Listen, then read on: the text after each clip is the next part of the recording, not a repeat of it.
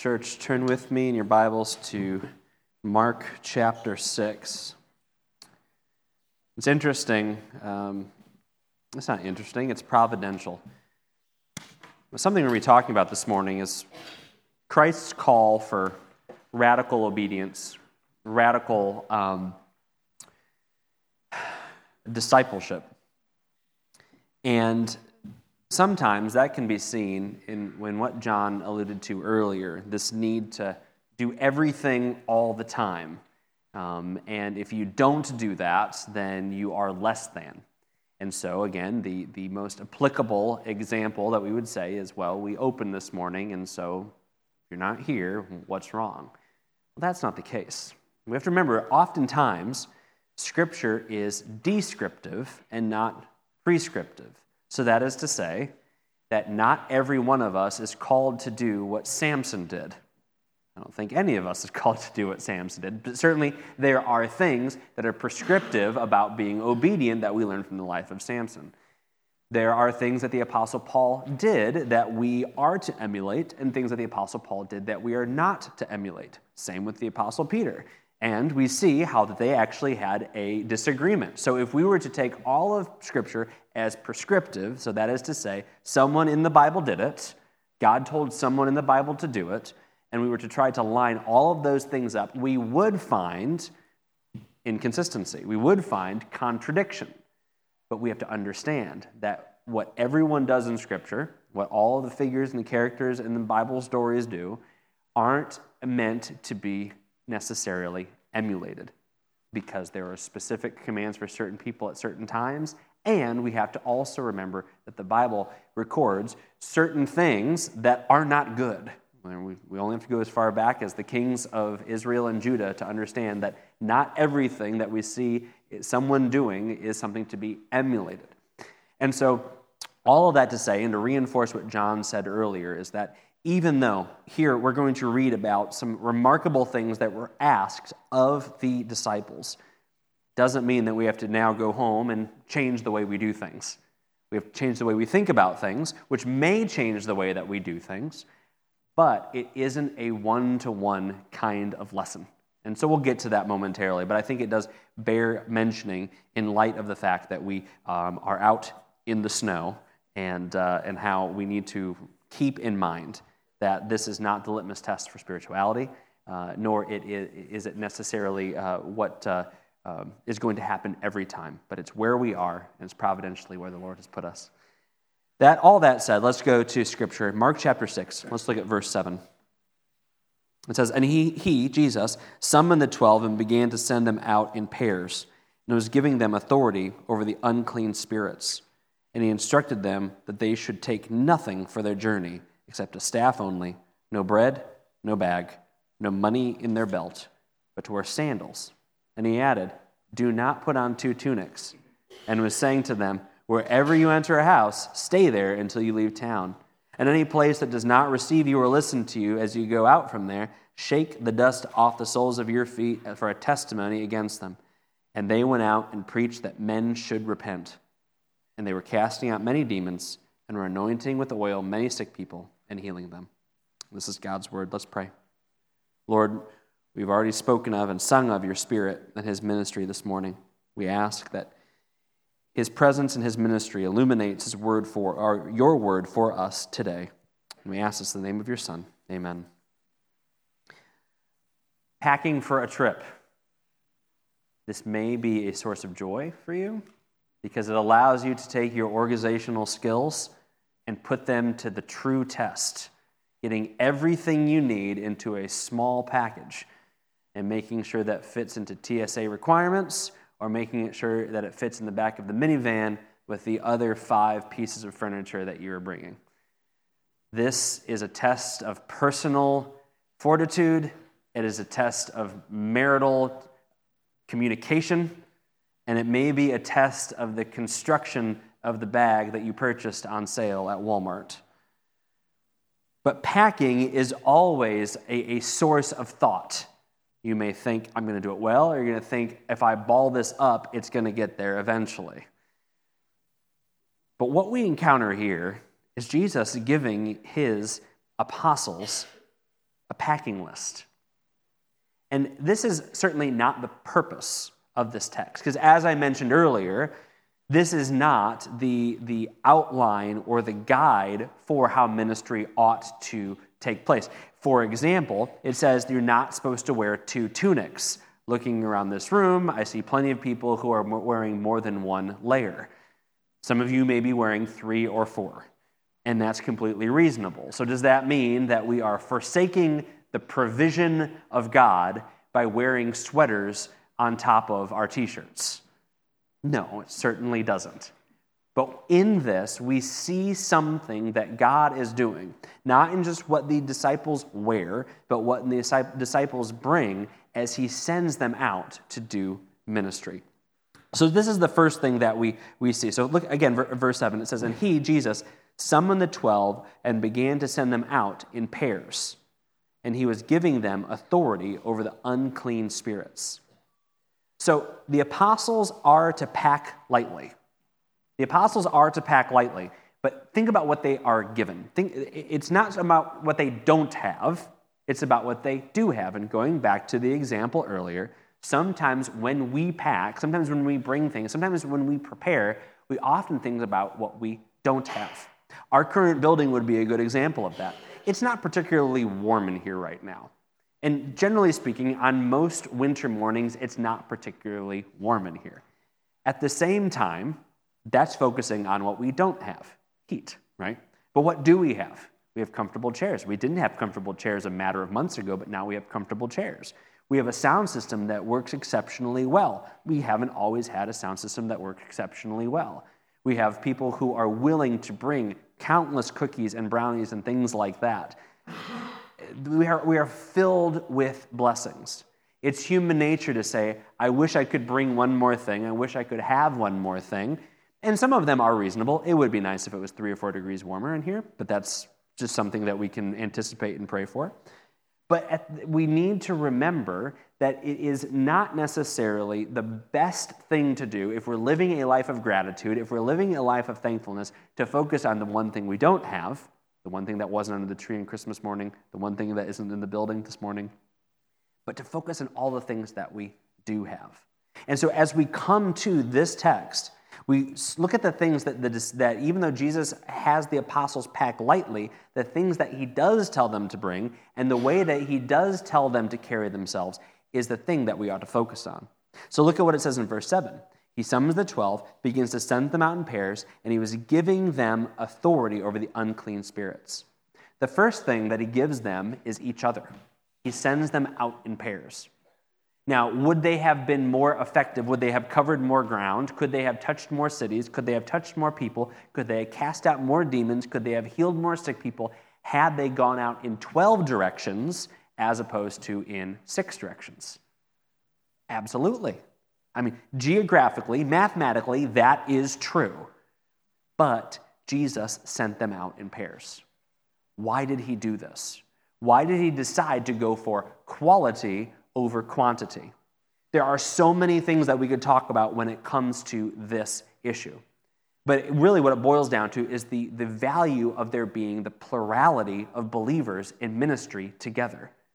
The idea of the lone wolf Christian is not necessarily something that you see in the Bible. As it relates to church, certainly, but as it relates to ministry also. I mean, there's a pattern of help. There's a pattern of plurality all the way back in the beginning. You only have to think about Adam and Eve to see that God saw that it was not good for man to be alone. And in a 24/7, 7 days a week, 365-day perspective, it's good for us to have companionship. He gave children parents. He gave us the church. We are to have a plurality of people. It's important that there's a plurality of elders. It's important that there is accountability within the body. And so there is the value of having the apostles go together, but they're able to help each other. They're going to be actually doing work. This isn't simply them going out and praying. This is them doing work that includes praying, that includes evangelism, that includes traveling. They are to be a help to each other. There's going to be companionship. This is an underappreciated aspect of ministry. The fact that there ought to be a brotherhood, a familial bond that forms, so that it's not simply a rigid ministry schedule, but it's something that lifts all aspects of your soul and spirit as you minister to one another. I am so grateful for John and Joe and David as an elder board that it's not just a rigid agenda which we go through, but there's laughs and there's coffee and there's tears and there's accountability within that group. It is how we are meant to operate. And so Christ gave his apostles that gift of going together. You do have to wonder who got stuck with Judas and how miserable that trip was, but the Bible doesn't say. They're pairing off, and they're just like, oh no, not that guy. Anyway, but they powered through. All right. So that's the first thing that he gives them, and it can't be discounted. The second thing is he gives them authority. He gives them the authority over the unclean spirit. Now, we'll talk a bit more about this as we get back to the end and what they do, but Jesus is able to give them authority because Jesus possesses authority. That's one of the themes of the Gospel of Mark. It's how Christ has authority over the physical world. Christ has authority over the spiritual world, both as it relates to demonic entities and our sins and the status of our souls. But he also has authority over our bodies. And so that authority that Christ has, he gives the apostles. Does he give it to them in fullness? We see later on in the Gospel of Mark, and certainly as we move into Acts, that he does that the apostles and the church do not receive that in fullness. They don't wield the full authority of Christ.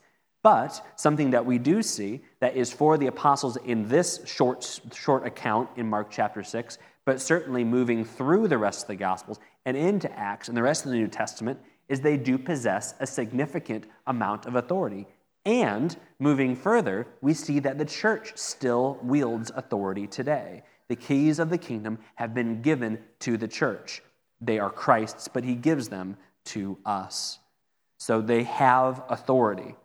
And really, it's interesting if we begin to think about how little they take with them. But and we'll talk about those things here. We'll go through the packing list. This is worth talking about today.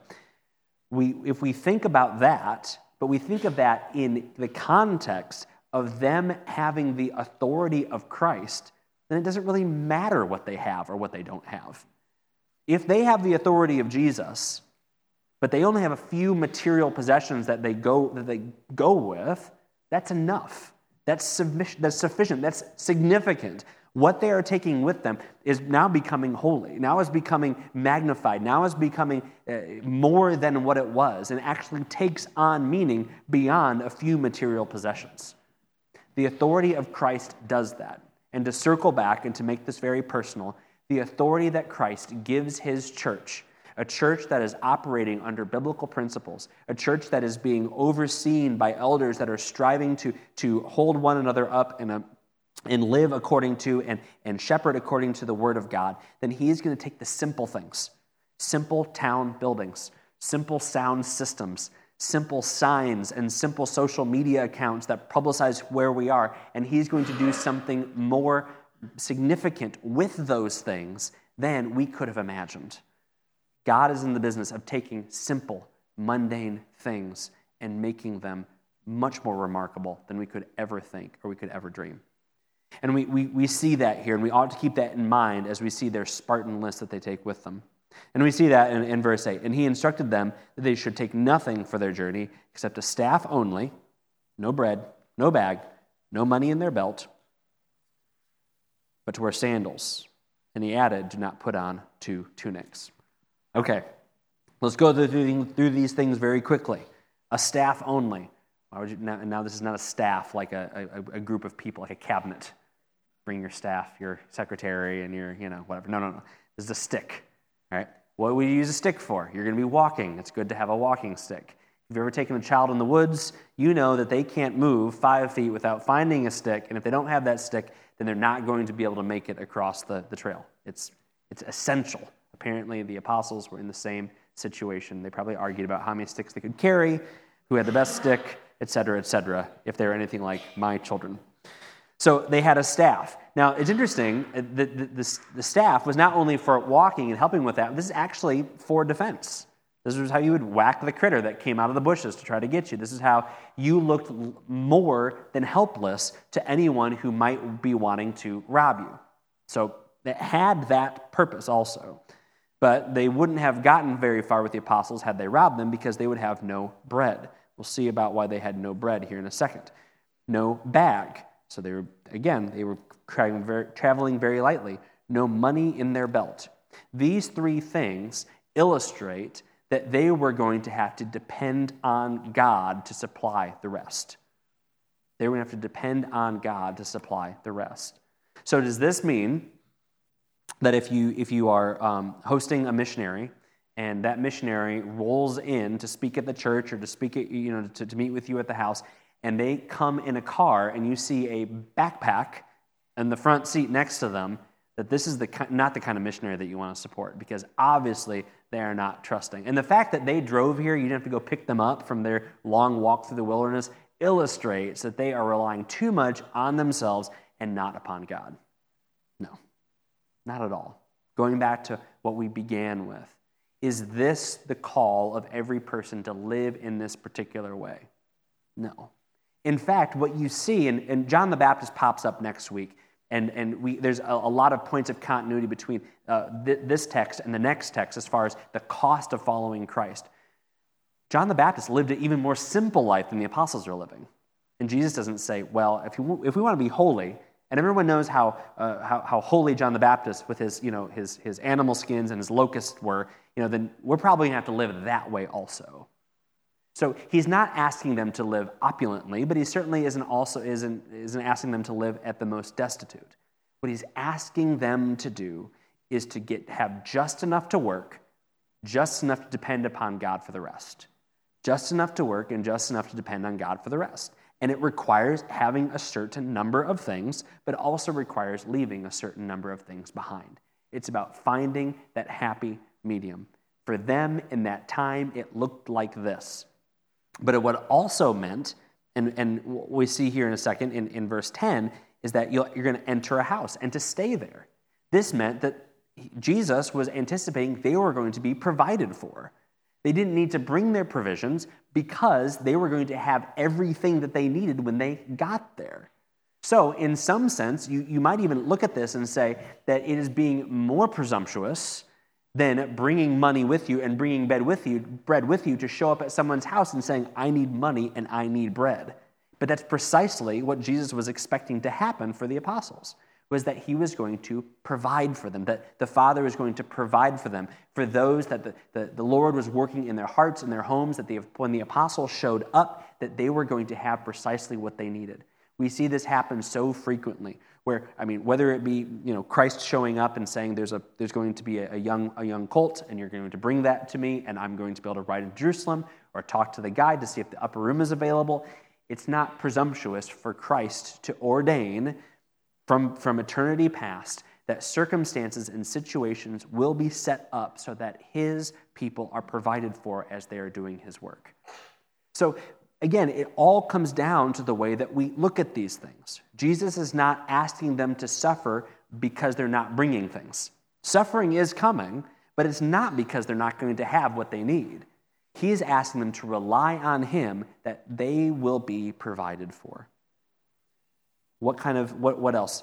To wear sandals, which again, there's plenty of groups. One of the major criticisms, and this is a fun rabbit hole we could dive down if we had more time, is that a lot of people say, well, what Jesus was doing was simply mimicking the mentality and the methods of the Stoics, another group, a group that had a certain philosophical paradigm of looking at the world and working in the world. This real pared down life, this real pared down teaching schedule or way of going about teaching.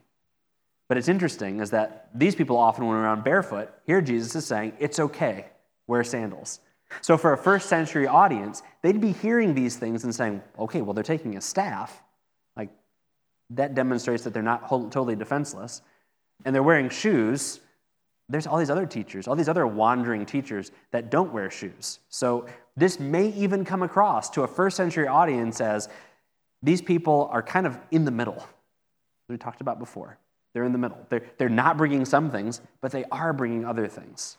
This is Christ allowing his disciples to use what they had at their disposal, to take advantage of the resources that were available to them.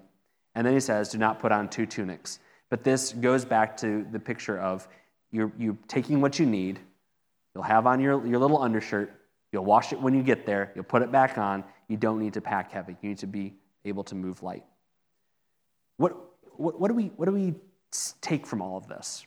This packing list, these preliminary orders that Jesus gives. What it comes down to is that Jesus wants his people to depend upon him.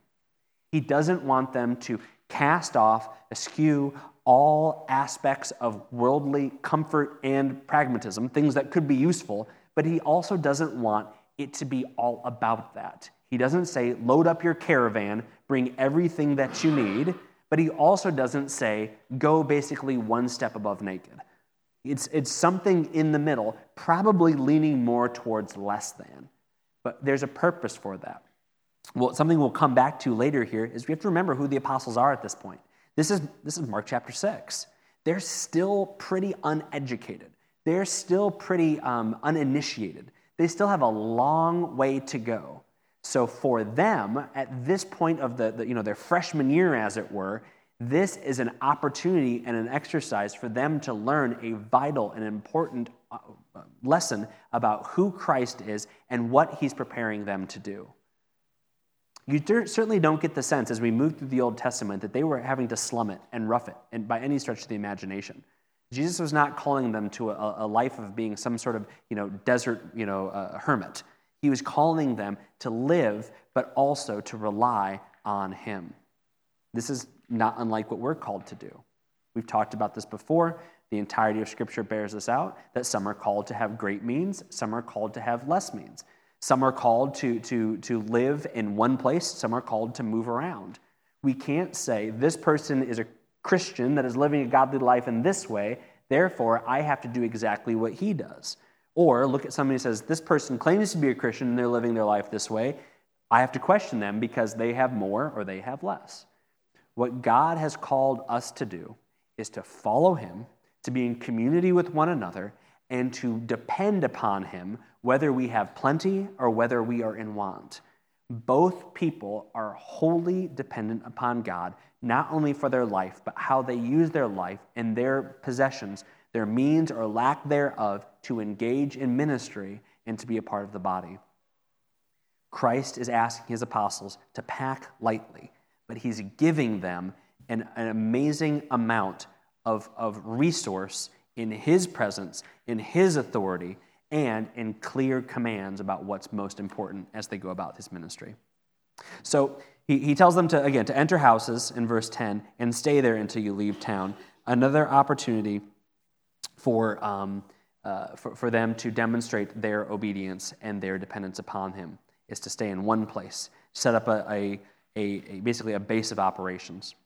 Moving forward, we see in verse 11 something that might strike us as a little bit different than this freely giving kind of mentality that we sometimes assume that Christ and the apostles have.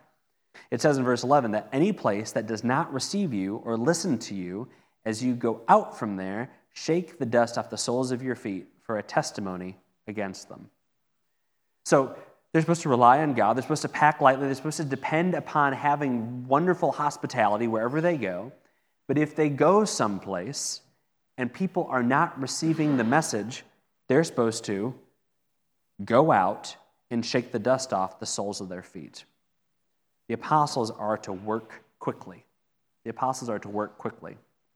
Now this might strike us as a bit counterintuitive, particularly when some of the stories that we hear that are most inspiring, that show the most devotion, are the person who sets up shop in one place and doesn't see fruit of their ministry as a missionary or as a church planter or some other ministry, and they don't see fruit for 5, 10, 15 years, and then after 20 years, they see a glimmer of fruit, and we say, that devotion is remarkable. Well, it is remarkable, but again, that doesn't necessarily have to be the pattern for everybody. What we see happening here for this particular time, for this particular purpose, is that Christ sends his people out, and he says, go, start planting seeds, and if you don't see anything begin to spring up, go off and plant seeds in another field. So it's not dissimilar to the parable that he told already. He's more concerned about sowing seeds at this point. He's more concerned about sending the word out, and then the growth and the nurturing and ultimately the harvest will come later. There are some who are called to simply sow seeds. There's debate whether the title of evangelist or if there is such thing as an office of evangelist, as sometimes is presented in Scripture, or if that is something that is meant to be rolled into the office of pastor or elder, or simply a gift that people have within the church. But in this situation, what we see Christ commanding his apostles to do is to go out and to simply share the gospel. And if it's received, then you still have to go somewhere else. And if it is not received, he commands them to do something interesting. He says, if they don't listen to you, as you go out from there, shake the dust off the soles of your feet for a testimony against them. So certainly we've all done this to someone. When somebody's offended us, what do? We take our shoes off and we bang them together and say, there you have it. We don't do this, do we? This is not culturally what we do. But this is actually something that, first of all, people's feet are going to be dusty. Why are their feet going to be dusty? Their feet are dusty because they don't have big, fancy, waterproof, ankle-length snow boots. Well, it's because there's no snow there. They're wearing sandals or they're barefoot. So their feet are going to be filthy. This is why there was foot washings. This is why there was all this decorum and cultural things that they did. But their feet were dusty, and their feet were dusty from where they had been walking. So if they walk into a town, their feet are going to be dusty from the dust of that town.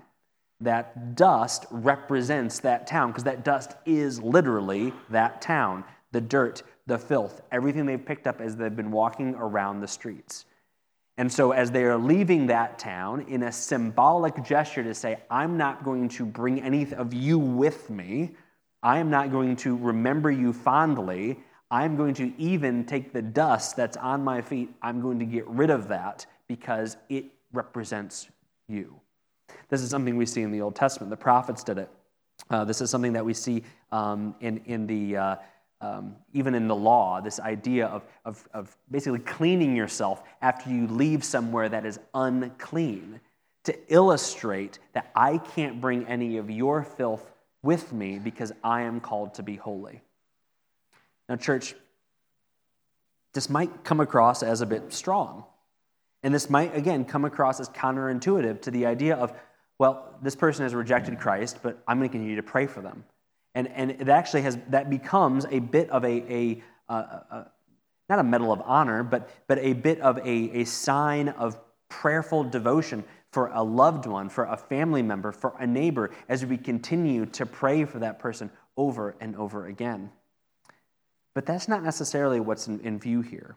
This is not people who are saying, oh, that's nice for you, but I don't know about me. This is people who are rejecting the apostles, rejecting the news of the kingdom of God. So this is more akin to not casting pearls before swine. This is more akin to not answering a fool according to his folly. This is more akin to the idea of casting someone out so that they may understand that they have rejected the goodness of the gospel. This is not a mandate for us today if we tell someone about Jesus and they say, no thanks, for us to say, well, you're written off, you're going to burn, I'm sorry. That's not what this is a command to do. Now, may that be the case? That may be the case. We have to remember that. But this is a particular situation in a particular time, in a particular place, where Christ is telling his apostles that what his desire for them to do is to plant seeds. And if they plant seeds, there is the expectation for them to illustrate that the rejection of these seeds will end in judgment. The rejection of this gospel seed will end in judgment. Ultimately, it's a call to repentance, and that's something that we're going to see here in verse 12. This is what their message was. So if someone says, no, I'm not going to repent, I'm content to live in my sin, then Christ wanted his apostles to have a demonstration that this is not a good thing, that rejecting repentance will yield judgment. And so that is why what is happening is happening. But similarly, I think it's important to remember what Jesus is having to do. Jesus, he's in Galilee, but he's sending his apostles into the surrounding area. Where is he sending his apostles? He's sending his apostles to Israel. God is sending people into Israel to tell them about him. He is sending people to Israelites to tell them about him. He's already done this before. He did this when they conquered the Promised Land the first time around, and it was filled with pagans.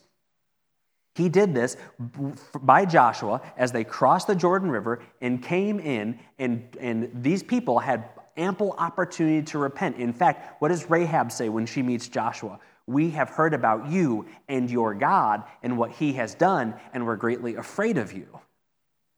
Do they repent? No, Rahab does, but not everyone does. And now what is Jesus having to do? Basically a millennia later, he is having to come along and reconquer the land that has already been conquered, but because of apostasy, because of spiritual harlotry, he is having to retake this land. Interestingly enough, the things that the apostles are given are not unlike the same packing list that is given to the children of Israel as they are leaving Egypt to go into the Promised Land. Stand eating your staff. Don't only have 2 tunics. Interestingly, in that situation, they also leave Egypt with all manner of plunder and spoil, but the apostles didn't get that. But we have to remember, wow, this is judgmental. Why don't they just set up missions? Why don't they set up? The Promised Land has already been conquered. They've already had the opportunity. And the ones that are being preached to in this situation that are then getting the dust shaken off the apostles' feet if they don't repent are the very ones who came in to conquer the land in the first time, generation and generation and generation later, but they should have known better. They had already had every benefit and blessing. They already had the oracles that had been revealed from ages past, as the Apostle Paul writes about the Jewish people, that they should have known. And so when the apostles went to their brethren, went to their countrymen, and they did not receive it, they were to shake off their feet as a sign of judgment for them not receiving. Did this mean that they were done, that they were reprobate, that they wouldn't ever come to know? Not necessarily. We don't know where the seeds of this went. But this was meant to illustrate that there was strong implications for rejecting the gospel message. So the apostles are to pack lightly. The apostles are to work quickly. But thirdly, notice the apostles were to call for repentance. This is their message. We don't talk about repentance a whole lot because repentance, first of all, it has a negative connotation because anybody who screams in a street corner talks about repentance. They may have some other methods that are questionable, but that's a good part of the lesson. Repentance is necessary. Repentance is a gift. The Holy Spirit allows us to repent, as we talked about before, but repentance is necessary. You can't be saved unless you're saved from something, and the faith in that something that you're being saved to also requires knowing what you're being saved from. And repentance is the instrument by which we are saved. Repentance and faith. Repentance isn't talked about as much as faith is. So is it wrong to only talk about repentance? Absolutely. It's wrong to only talk about repentance. Is it wrong to only talk about believing? Yes. It's wrong to only talk about believing. But here we are, and what would they be believing in? The cross hasn't happened yet, so we have to keep that in mind yet. They should be believing in Messiah, but just like the message of John the Baptist was a baptism of repentance, was a preaching of repentance, the apostles are coming alongside that prophetic vein and telling people to prepare their hearts, humble themselves, reject how they have been living, reject how they haven't been dependent upon God, reject how that they have been living for themselves, and anticipate what would be coming down the line. This was to be the apostles' message. And they went out, it says in verse 12, and they preached that men should repent. We need to make sure that repentance is part, not just of our gospel presentation, but of our daily gospel presentation to ourselves.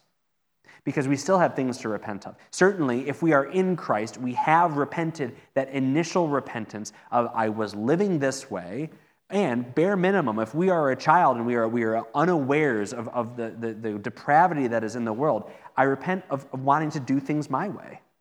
I mean, ultimately, that childlike repentance, we don't talk about childlike repentance, we talk about childlike faith, right?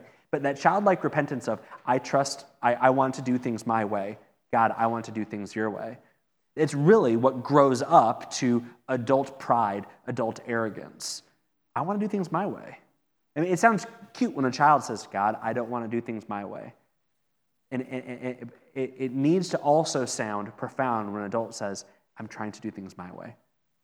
So it may, pick one of the sin lists. It may manifest itself in all of those nasty, dirty, filthy sins that we don't like to talk about.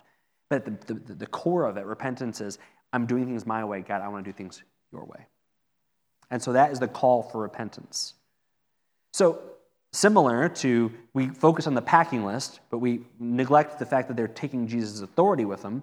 I think sometimes we look at what the apostles did, and we didn't see the content of their message. Because it says in verse 13, and they were casting out many demons and were anointing with oil many sick people and teaching them. So, consequently, we could maybe say, boy, the apostles, the forerunners of us, they were healing people. They were casting out demons. How do we heal people? How do we cast out demons? This needs to be our focus. We need to have schools and how this works. We need to read lots of books. We need to watch lots of YouTube videos. We need to make sure we have the right formula. We need to make sure that we put people in the right position. We need to make sure we buy the right oil. All of these things came after they preached a message of repentance. And all of these things were done to reinforce and to underline their message of repentance. So you could make the argument, and I think this is actually, you should make the argument, that the apostles' ministry was mirroring Christ's ministry. Did Jesus heal people simply for the sake of healing people? No, we've talked about this before. He healed people to reinforce the nature of the kingdom and the fruits of faith. Did Christ cast out demons just because that's the kind of thing that Jesus did? No. Christ cast out the demons that he did and the places that he did out of the people that he did to reinforce his message that this is the kind of things that accompanies the kingdom and this is the kind of thing that accompanies faith. The apostles were Christians in the sense that they were little Christ following him, following his path. They were doing what he was doing. Like Christ, the apostles' ministry reinforced their message. They preached a gospel of repentance, and to authenticate that repentance actually mattered, they were given the authority to cast out evil spirits and to heal people. But ultimately, preaching was prioritized over healing and exorcism. And this illustrates, too, that what we do ought to reinforce, reiterate, and reflect what we say. And what we do ought to direct to what we say. So we don't have a lot of time, and so I'll just mention this briefly. That this, I think, reinforces the importance of ministry steering people back here. Our ministry ought to steer people back here. Our ministry certainly ought to show the love of Christ in a very kind of blanket sense. It should be a cold cup of water. It should be a meal to the hungry. It should be a blanket to the cold. And the people in this room say amen. It should be all of those things. It ought to be just simply showing the love of Christ. But it can't just stop there. It has to be that plus something. If it's as simple as saying, "Can I pray for you?" Is it as simple as saying, "I'd love to spend more time with you. This is where my small group meets. I'd love to read the Bible with you. This is where my church meets." Our good works have to reflect, reiterate, and redirect people to our message. Because, as we'll read here in a few weeks, simply filling people's stomachs with miraculous bread can actually make them calcified, against the good news, because that becomes the more important thing. What we do ought to reinforce the reason why we're doing it matters more than what we're doing. And this is sometimes seen as, well, you're only helping people because. And I would say to that, yes, I am only helping people because Christ told me to. My love for the brotherhood of man is an outpouring of the love that Christ showed to me, and I am only doing this as opposed to being selfish because Christ is in my life. Someone might say, well, I'm helping people because I just love people. Where does that love come from? To what end? Why don't you help one more person? Why? It begins all of those questions. So it's a wonderful conversation, something we'll inevitably talk more about in the future. But do you see what I'm saying in church? Is that we have a reason for why we're helping people. Our worldview is complete in that we're helping people, not simply for the sake of helping people, but helping people for the sake of there being a significantly more vital help that is offered in Christ than any shoe, any blanket, any home, any food, any cup of water could bring. Those things are part and parcel of sharing the gospel, but they are not sharing the gospel. And we see that reflected in the apostles' ministry. They preached that men should repent, and they were performing these miracles. So the apostles are packed lightly. The apostles are to work quickly. The apostles are called for repentance.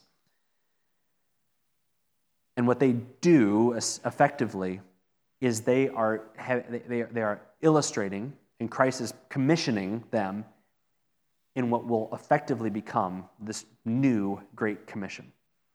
They are doing what Israel was told to do on Mount Sinai that Israel never really did. Israel was okay at the military thing, but they didn't even do that super well.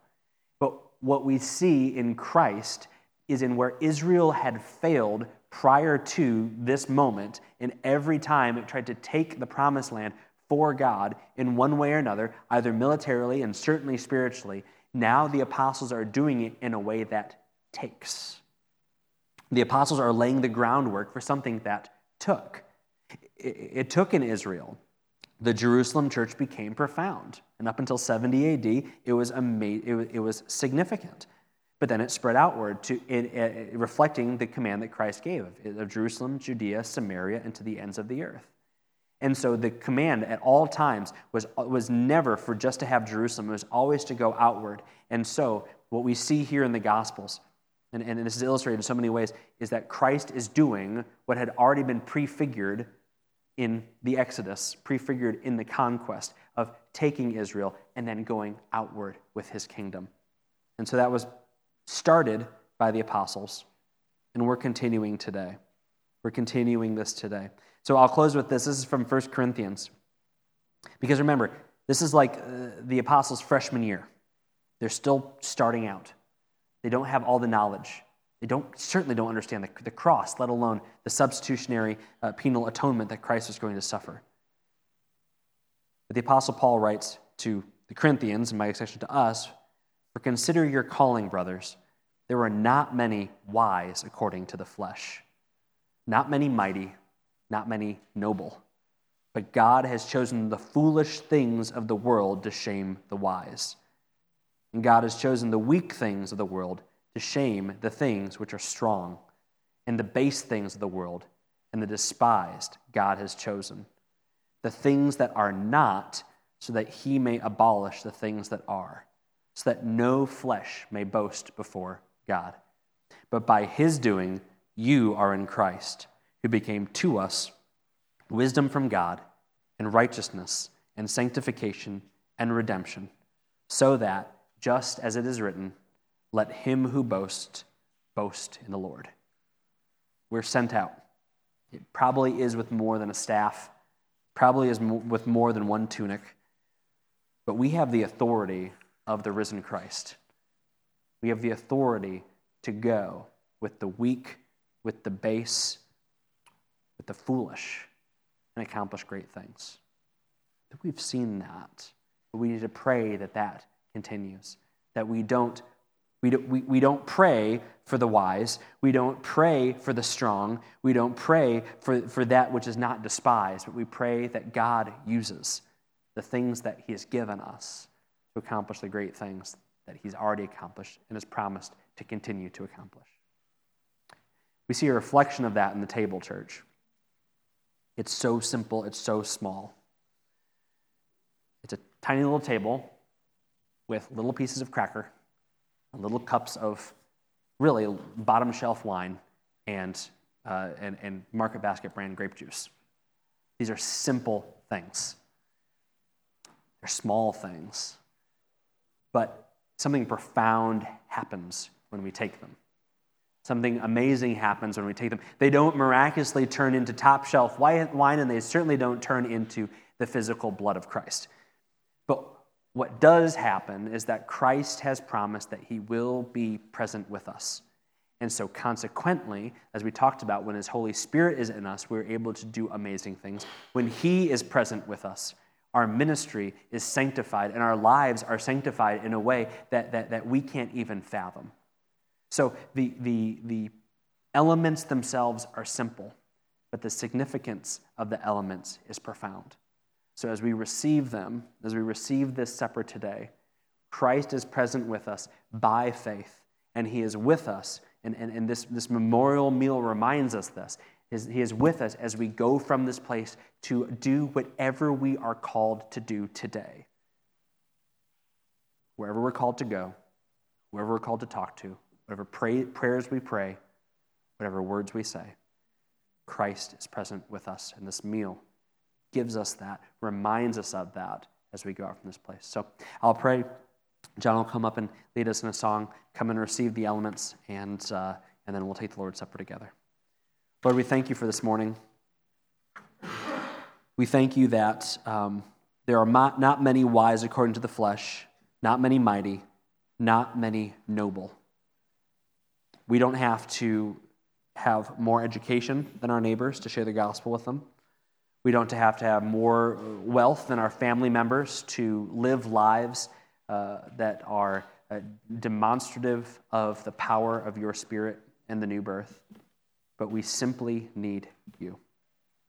We thank you that you have blessed us with material things. We thank you for the countless blessings. And we do ask that we do not focus on what we don't have, but we rejoice and praise you for what we do have and how you will use those things mightily in spite of them or with them in order to advance your kingdom for the good of your people and for your glory. So be glorified now as we come and receive these elements, as we take the supper. Be glorified as we take these simple things, but we do something remarkable and profound with them because you have promised that you will do it as we receive them in faith. We ask all this in the name of your Son. Amen.